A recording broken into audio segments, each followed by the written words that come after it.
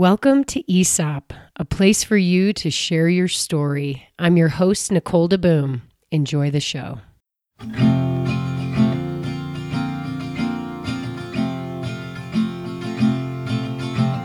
I'm Rip Esselstyn, and this is my story.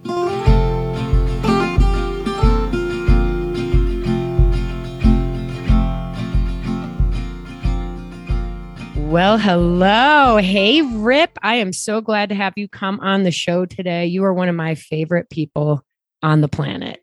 Right back at you, Nicole DeBoom. Well, part of the reason you're one of my favorite people on the planet is because you're doing such good things for the planet.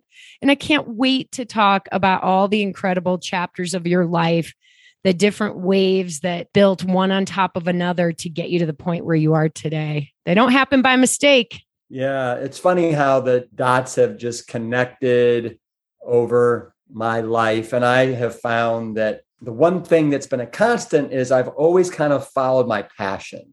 And by following my passion, the dots just naturally seem to connect and the universe opens itself up, doors open, opportunities present themselves. You know, I'm 58 now, and it's fascinating for me to think that I've had, some different chunks of different careers over the span of my, five decades? No, almost six. Almost six.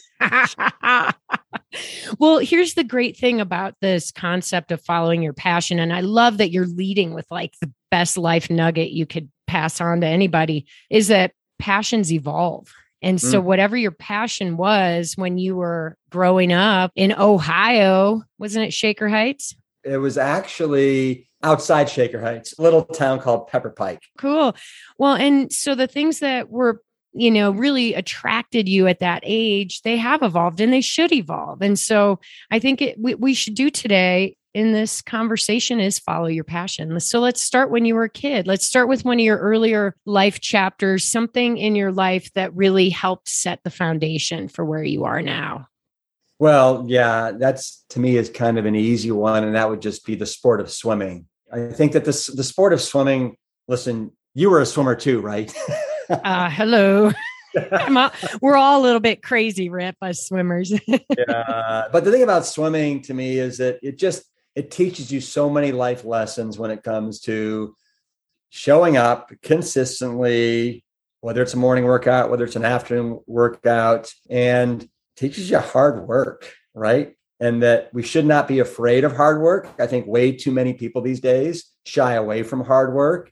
I see people that gravitate towards hard work and everything that comes of it. And I would much rather be that way than somebody that's lazy, that tries everything they do to get out of the hard work, take the easy way, because that typically does not yield any wonderful results or surprises. It's like, really, you want to be a sloth? Okay. Totally. And, do you think part of people's tendency to shy away from hard work is because that even though they sometimes work hard, they still occasionally have failures? And that is a really difficult lesson to deal with? Yeah, absolutely. I mean, I look back and part of becoming accomplished in something is being able to weather those failures, right? I mean, you and how many failures have we had in our lifetime, whether it was as swimmers, whether it was as triathletes, but I think you have to learn to become resilient. And in that resiliency and the hard work come the victories. And it's amazing how sometimes you get one little taste of success or a win or a victory, and it can feed you. And it feeds you through, those bad races where you didn't get your nutrition right and you bunked, or you got a flat tire, or you just felt flat for whatever reason. And I think, I look back at my swimming career and I never got to the level that I wanted to get to. I mean, I went to the University of Texas at Austin in 1982 because I wanted to be one of the best in the world in the backstroke. And Rick Carey and Clay Britt. Rick was the world record holder in the 100 and 200 meter backstroke, and Clay Britt was the American record holder in the 100-yard backstroke. And they both were here at the same time. And I'm like, I'm going to Texas because if you want to be the best, you got to train with the best. And that to me is it's a life lesson. It's like don't be afraid of going to where the best people in the world are, because you can learn so much from them. And then even if you don't reach your goals, you're going to get higher than you ever imagined. So shoot for the stars. And if you hit the moon, hey, you know what? That's great. So, I went to the Olympic trials. I was a 3-time All-American, but I never got close to where I wanted to get to in swimming. And I look back on that in some ways as kind of being one of the things that has motivated me to, all right, looking back, I realized I didn't want to swim in the summers. I want to do other things, right? And so did I really work as hard as I could have? And the answer is no. And I think deep in my heart, I knew that. And so going forward in life, I'm like, okay, I am going to do everything I can to work as hard as I can. So I can't say, looking back, oh, Rip, you didn't work hard enough. I don't want that to be something that I, look back on and regret. That is a really cool way to consider things, is always stopping, putting yourself into the future and asking, am I doing something I'll be proud of 10 years from now? I love that. But I also was thinking as you were talking that maybe it's fair to say that your passion was evolving. Swimming, you had been doing it since you were so young, and here you are going through college, and it's probably been 15 years at the world-class level, right? Well, no, and I think you're exactly right. I wouldn't call it burnout, but I would say I just was wide-eyed and bushy-tailed. And like one summer I went to Alaska and I hitchhiked around Alaska with my brother, Ted. Another summer, I worked and I didn't want to have my head in the pool all day long, every day. And anyway, I just knew that back then. But the irony is that I think that's one of the things that kind of fueled me in my next kind of, career for 10 years, which was, as you very well know, was becoming a pro triathlete. And I did that for a decade. And there was something very exciting about that, because I was kind of my own coach and, I was making my own destiny, so to speak. And I was working hard. I wasn't working as hard as some people like your husband, Tim, did, or as hard as you work, because I had no interest in doing Ironmans, right? I just knew I didn't have the mentality for that. I was more of a short course guy, right? Like, give me 2 hours or an hour 45 and I'm happy. But I can't go out for 100-mile rides and then get off the bike and do a 15-mile run in training, right? It's like, no, thank you. But I had a nice 10-year run of it. I had some great years, some great races, in totality. Now looking back on it, now that it's been, 20 years, I'm really glad that I did it. Although I look now at, I don't know about you, Nicole, but I look at like the Olympics now and I watch some of that and it kind of gives me a little PTSD in some ways. It's like, if I had to do it over again, I don't know if I'd do it again, but I'm so glad that I did it. But wow. Yeah. Yeah. And, I think many pro athletes, and I do fit in this category, look back and go, how did I do that? Yeah. It was a lot of really just brutal push and effort literally on my physical body, which we do tend to pay for later in life. I can see your story unfolding right in front of me as we're talking about this. But then you look back and you look at all the, the great relationships that you had, the places you got to visit and travel to, the homestays with all the wonderful, generous families that we got to stay with, and how you're basically like, I'm making phone calls to try and get sponsors. And so in some ways you're learning how to become entrepreneurial and, sell yourself, right? Yeah, like, hey, Oakley, you really want to give me some free glasses, right? Or Lightspeed, give me a free bike frame. I can see how being a triathlete is, you are an entrepreneur, because nobody is telling you what to do. They're not giving you your schedule. They're not giving you your assignments. You don't have a report to give to the board of directors. You are on your own, setting your life plan in front of you and just trying to go after it. And your body is your machine. Oh yeah. And that's the thing to me that I look back and I see some people that are now doing the triathlons full time. And I don't know about you, Nicole, but I would not feel complete unless I had done like at least 2 sports of training a day. I'd done a little bit of, a weight workout. I'd eaten just the way, I want to. And anything less, I was a little bit disappointed.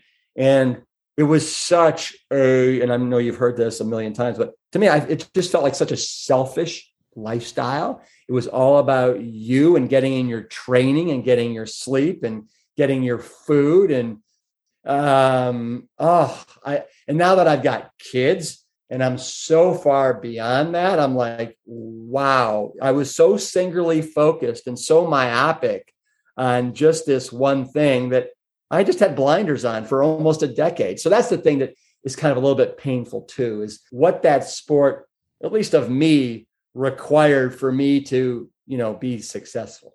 Yeah, it sounds like if you could have put yourself 10 years in the future, then you might be going, oh, this one's going to hurt later. Like something you're doing right now, it's going to catch up to you.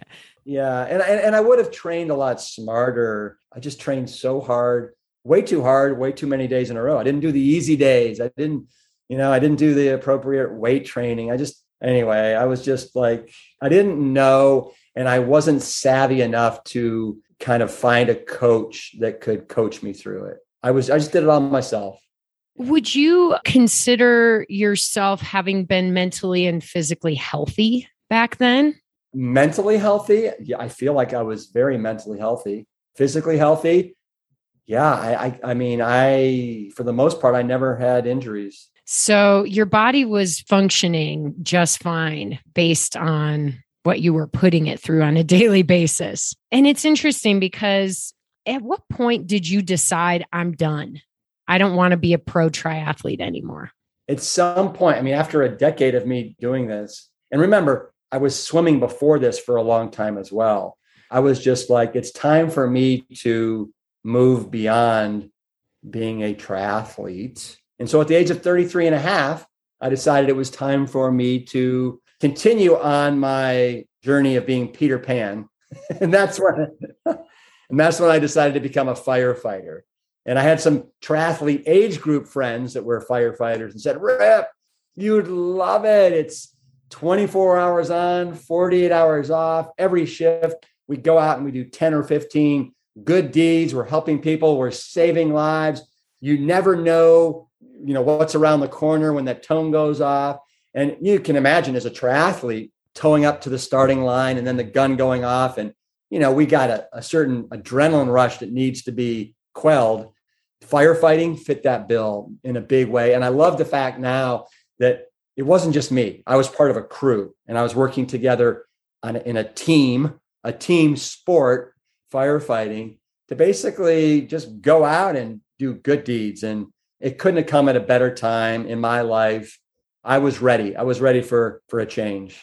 Yeah. And I look back and I'm like, wow, couldn't have come at a better time. It was the perfect profession for me. And yay, universe, thank you. That is such a cool story because so many people have a really tough time transitioning out of careers and into new careers. And so it sounds like it was a fairly smooth transition. And as you were making it, did you realize like, I'm done with this? Or were you kind of like, I'm going to keep dabbling in here and then move into this at the same time? No, I couldn't cut it off.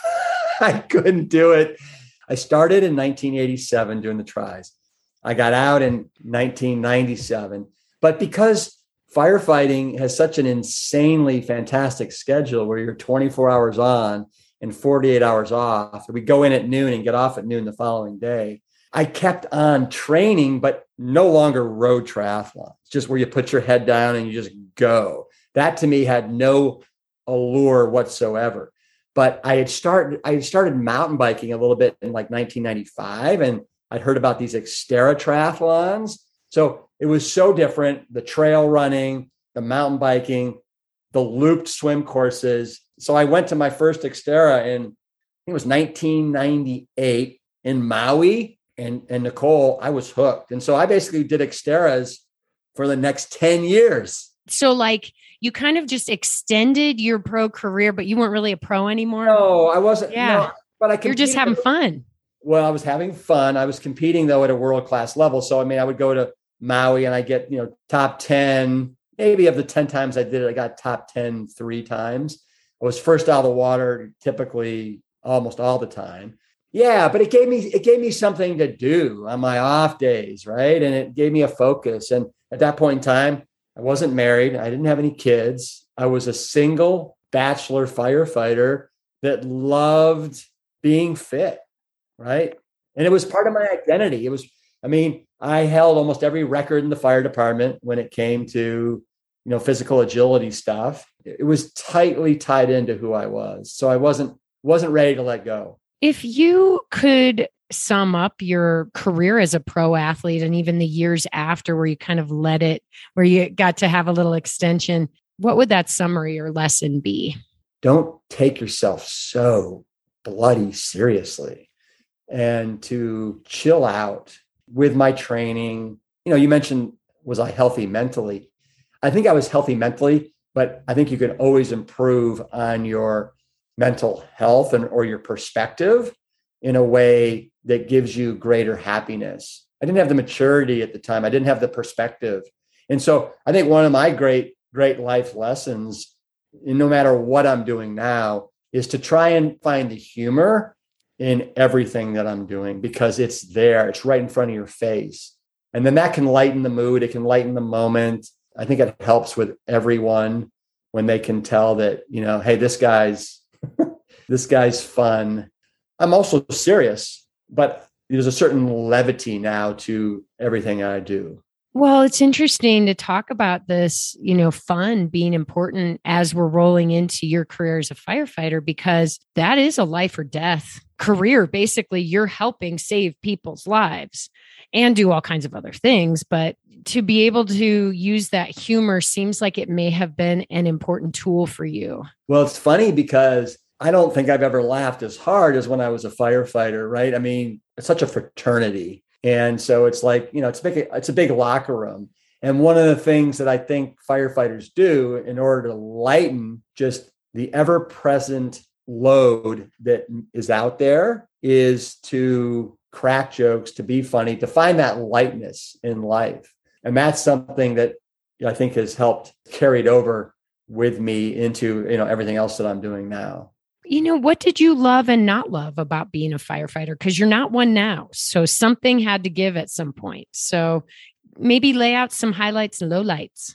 So I think the thing I love most about firefighting was working as a team and responding to a call, and then working in harmony with everyone. And we do a lot of training as firefighters, like, house fire, like, somebody's grabbing the fire hydrants, somebody is unraveling the hose, somebody's, breaking windows, or and so when you can work in harmony to actually basically slay this dragon, because it is, you are fighting a living, breathing entity.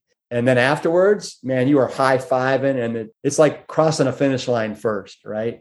It's just like that. So really it's a glorified competition, and you're doing it as a team. So that was the highlight of it. The low light of it, or the low life of it, or the low point of it was getting up all night, almost every shift, for call after call after call, and being sleep deprived. It was brutal. It was absolutely brutal. And I spent my first 5 years at Station 1, which is in the heart of downtown Austin. And there were 4 units there. There was 2 fire engines, a ladder truck, and an ambulance. And between those 4 units, that tone would go off every 10 to 20 minutes between midnight and 7 a.m. And we now know how absolutely unhealthy it is to be sleep deprived.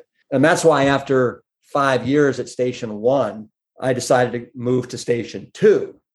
And Station 2 is right on the outskirts of the University of Texas of Austin. And little did I know, I kind of did, but I didn't think it'd be as bad as Station 1. It was almost as bad, because you've got this concentrated population of 80,000 students, first or second largest university in the country. Ohio State and University of Texas seesaw back and forth. So we're up between bar fights and car accidents and somebody puking all over themselves. Because we make all these calls, accidents, medical calls, investigate smoke, you name it. So we were up at least 2 to 3 times every night. So that's the thing I will not miss, is getting up and being sleep deprived. I will say that was probably excellent training for your career as a parent. Well, but that's the thing. I mean, keep in mind that we had our first son, or our only son, but our first son in 2007. And so it was not healthy for me to be going to the firehouse. And that's why my wife, Jill, bless her, she basically was the one that was up all night with the kids with Cole, especially before I retired from firefighting. After I retired from firefighting, we did a little bit more, taking turns. Yeah, totally. There's definitely a lesson there. I guess on to lessons. Yeah. What did your career as a firefighter teach you? I think one of the things it taught me was, because remember, this is my second family. And I bonded with these guys at Fire Station 1, at Fire Station 2, when you're traveling. It taught me to appreciate everyone for who they are. Every one of us is different, and we all know that. But when you're actually living with them and you're showering with them and you're brushing your teeth with them and you're going on calls with them and you're cooking with them and you're eating with them and you're there 24 hours, sometimes, 24-hour shifts for 4 or 5 years, just to, this is going to sound very trite, but just to kind of embrace and love everyone for who they are. And each and every one of us is so unique and so different and so wonderful and brings such a unique perspective to the world, and just to appreciate that. I think that's so relevant in the times in which we're living that are so divisive, where if people have a certain opinion that doesn't resonate with someone else, they immediately just write them off as someone they couldn't be in cahoots with in their life. And what you just shared, I'm sure that the people that you were firefighting with had all kinds of different political opinions, religious opinions, all kinds of things, but you still have to come together as a team. And remember, they're humans. I love that. I love it. Yeah. And we had, every ethnicity, men, women, a lot more men than women in the fire department, but we definitely worked with women. And then you also have the whole hierarchy, right? You got the fire cadet, firefighter, you got the driver, this fire specialist, you have the fire lieutenant, then you've got the chief, then the battalion chief, then the chief, the assistant chief. And so some of it too was just the whole chain of command, right? Which frankly, if there's anything that I can respect the chain of command, but what I don't like is how people abuse the chain of command. Yeah. Well, that's going to, I think, probably help maybe carry over into some of your current professional endeavors and life endeavors, which is really cool. But when you were a firefighter, I believe that during or shortly thereafter, you had another big life shift that was maybe not necessarily career-based, but health-based. Exactly right. I ended up writing a book called The Engine 2 Diet, about the escapades of a bunch of firefighters in Austin, Texas, transitioning from a meat strong diet to a plant strong diet, because I was very passionate about eating plants. I've been doing it since 1987, and it fueled myself as a professional triathlete using whole plants because of my father's research at the Cleveland Clinic. And so I wrote this book called The Engine 2 Diet, and it actually caught the attention of the CEO of Whole Food Market Stores, John Mackey, who was on his own personal journey with a plant-based diet. He loved the ethos and the energy of the book, and he asked me to actually come on board and be a healthy eating crusader for Whole Food Market Stores, to do a line of products that kind of met all of my criteria, to speak of the virtues of eating plant strong to his 100,000 team member base, and also to do events at different stores for his customer base. And so it would really, you couldn't have written a better job dialogue for me, if I was looking for something to do next. It was scary, Nicole, because, here I am. I've been doing this for actually 12 years. I've been doing it for 12 years, firefighting. I was comfortable where I was. I loved the crew that I was with. And now I'm being asked to do something completely different. But I saw it as literally a once in a lifetime opportunity, take helping people and saving lives to a whole nother level. And I remember, when I was trying to make my decision, I just finished a dinner with John, and he said, Rip, and he could tell I was struggling with whether or not to accept this offer, which, by the way, would pay me more than I was getting paid as a firefighter, right? But I've never been motivated by money, really, and he said, Rip, sometimes you have to burn the ships. You have to burn the ships to completely commit. And this is your opportunity to burn the ships and move on to another career where you can use the whole food market bully pulpit to really make an impact on helping people and saving lives. And he was so right. And so I took that leap of faith. I'm just thinking your previous careers as swimmer, athlete, firefighter were about something for you to do. But this career, which, by the way, it makes me laugh that on your taxes you would write Healthy Eating Crusader, and that could be literally like a category. But this is not something for you to do, but this is getting at the why. Why do you do the things you do? And really, your why seems to have bubbled up to the surface, and it's not about something for you to do next. It's about you helping other people find their greatest health. And I think that is a huge platform for you to just jump onto. So I love his advice about telling you to burn the ships. Yeah, no, thanks. And for people that don't, just to connect the dots completely, there was a guy at my fire station who had a super elevated cholesterol level. He was in trouble. And so the reason why we started eating this way as a firehouse was basically to give him support, help him avoid the same destiny that most of the men in his family tree had experienced, which is death by heart attack before the age of 50. And so that's how it started. It all started just to help a fellow firefighting brother. And now, yeah, I mean, that's a good way of putting it, Nicole. Now I'm just, doing everything I can to, in my little old way, help people achieve their greatest health. Yeah. How cool is that? So you move into a new career, but what does this really mean? What are you doing? Are you just going out there and giving talks, or are you literally making products to help people change their lives? What are you doing in this new career? Well, this new career is multifaceted. I mean, it was putting on 7-day medical immersion retreats for Whole Food Market's sickest team members so they could, from soup to nuts, learn the lifestyle. So we would do 2 to 4 of those a year. And each one of those took a lot of, prep and time and organization.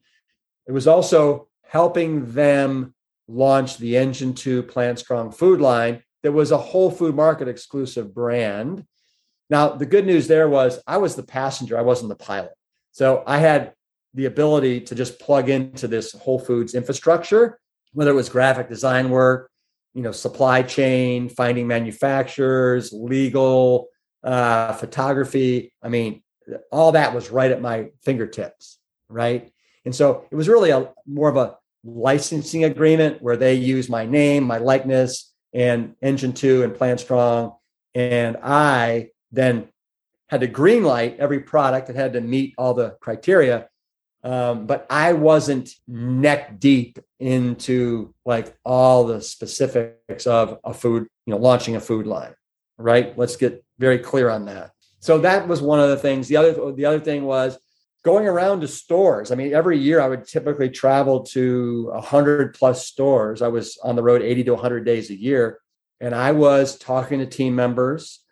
And then I do very structured either afternoon or evening events that Whole Foods Market promoted. And then I would speak to typically 50 to 200 people that would come listen to this message about this firefighter that wants you to hear about why you should eat plants. And I would kind of tell that story. And then that evolved because, as all things evolve, my first book came out in 2009 called The Engine 2 Diet. Then in 2013, I wrote my second book called PLANTSTRONG, where I had 32 chapters, and each one was another reason or another way of overcoming all the objections that will be thrown at you if you're eating plant-based. The third book was I learned all these lessons from throwing these 7-day medical immersions with Whole Foods sickest team members.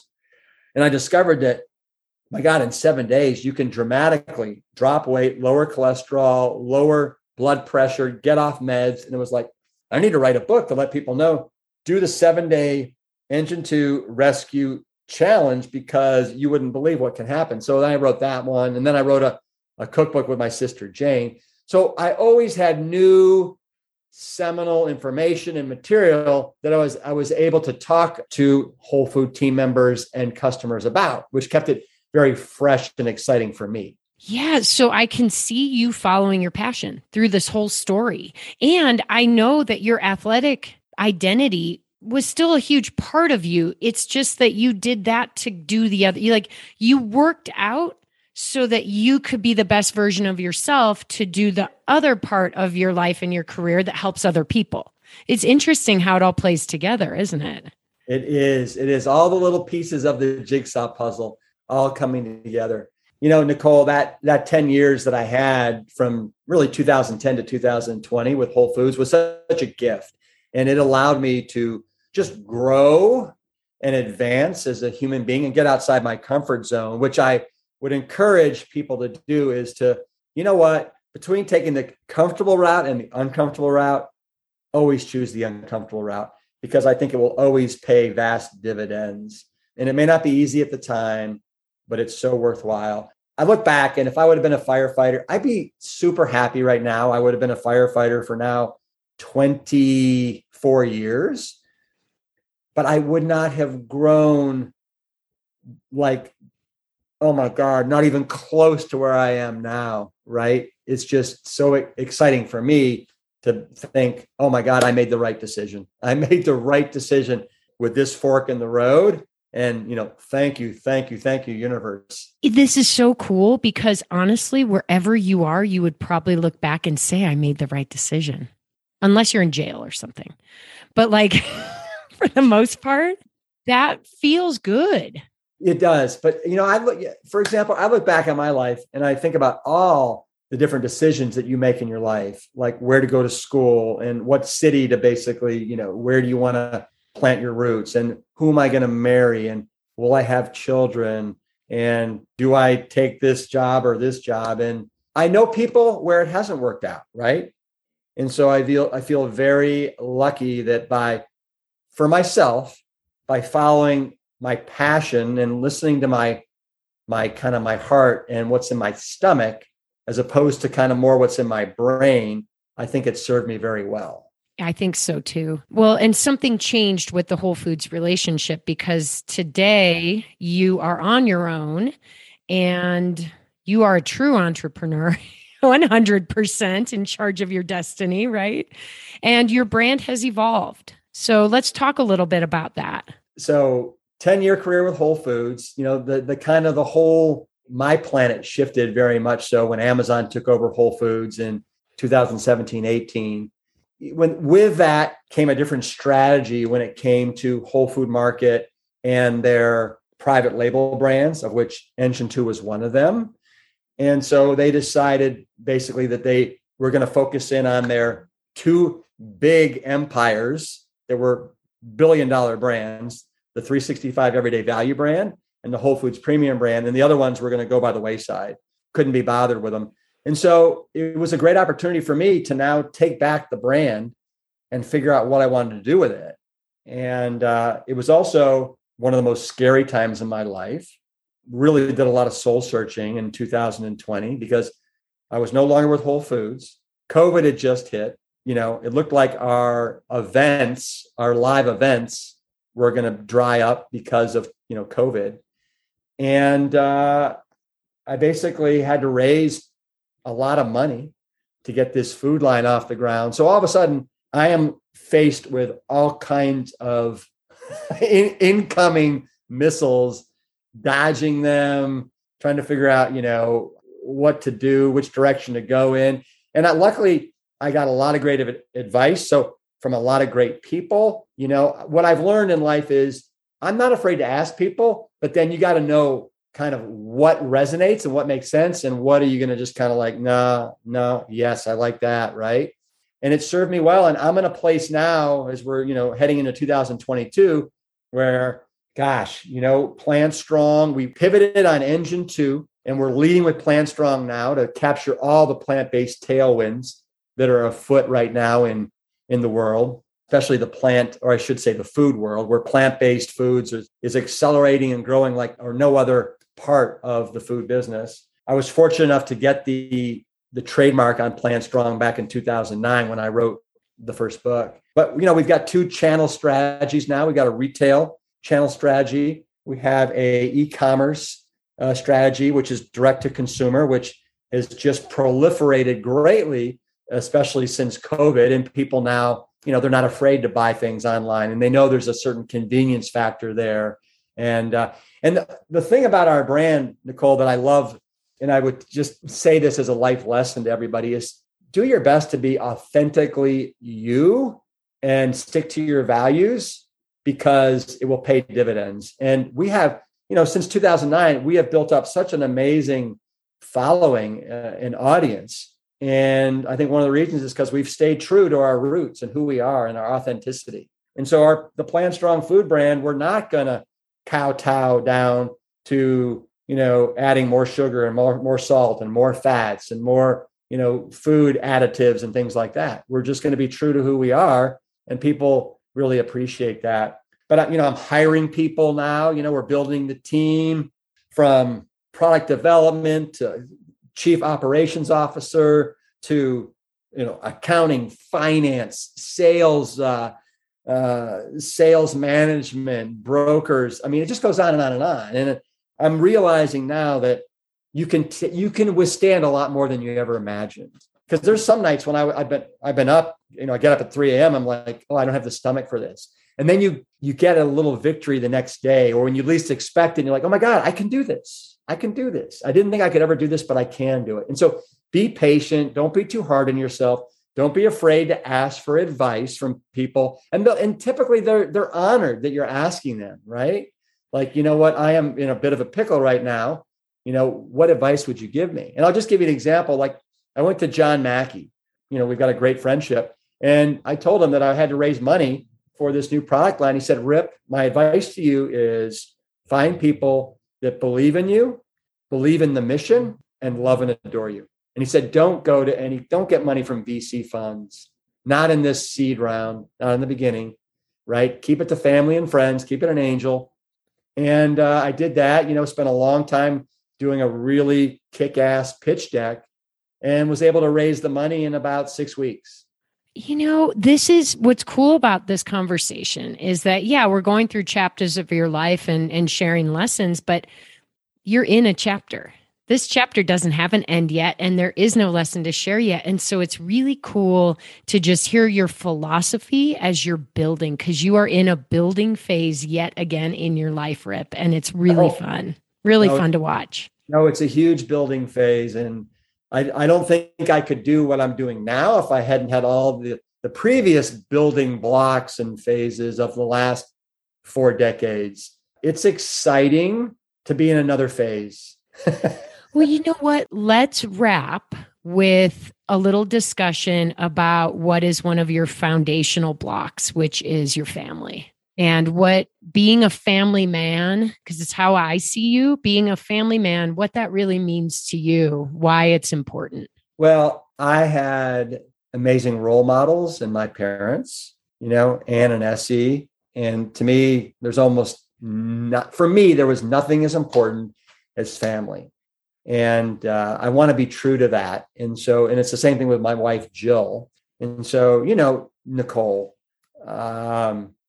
being in a committed, loving, nurturing relationship, there's nothing like it, but there's almost nothing as hard either.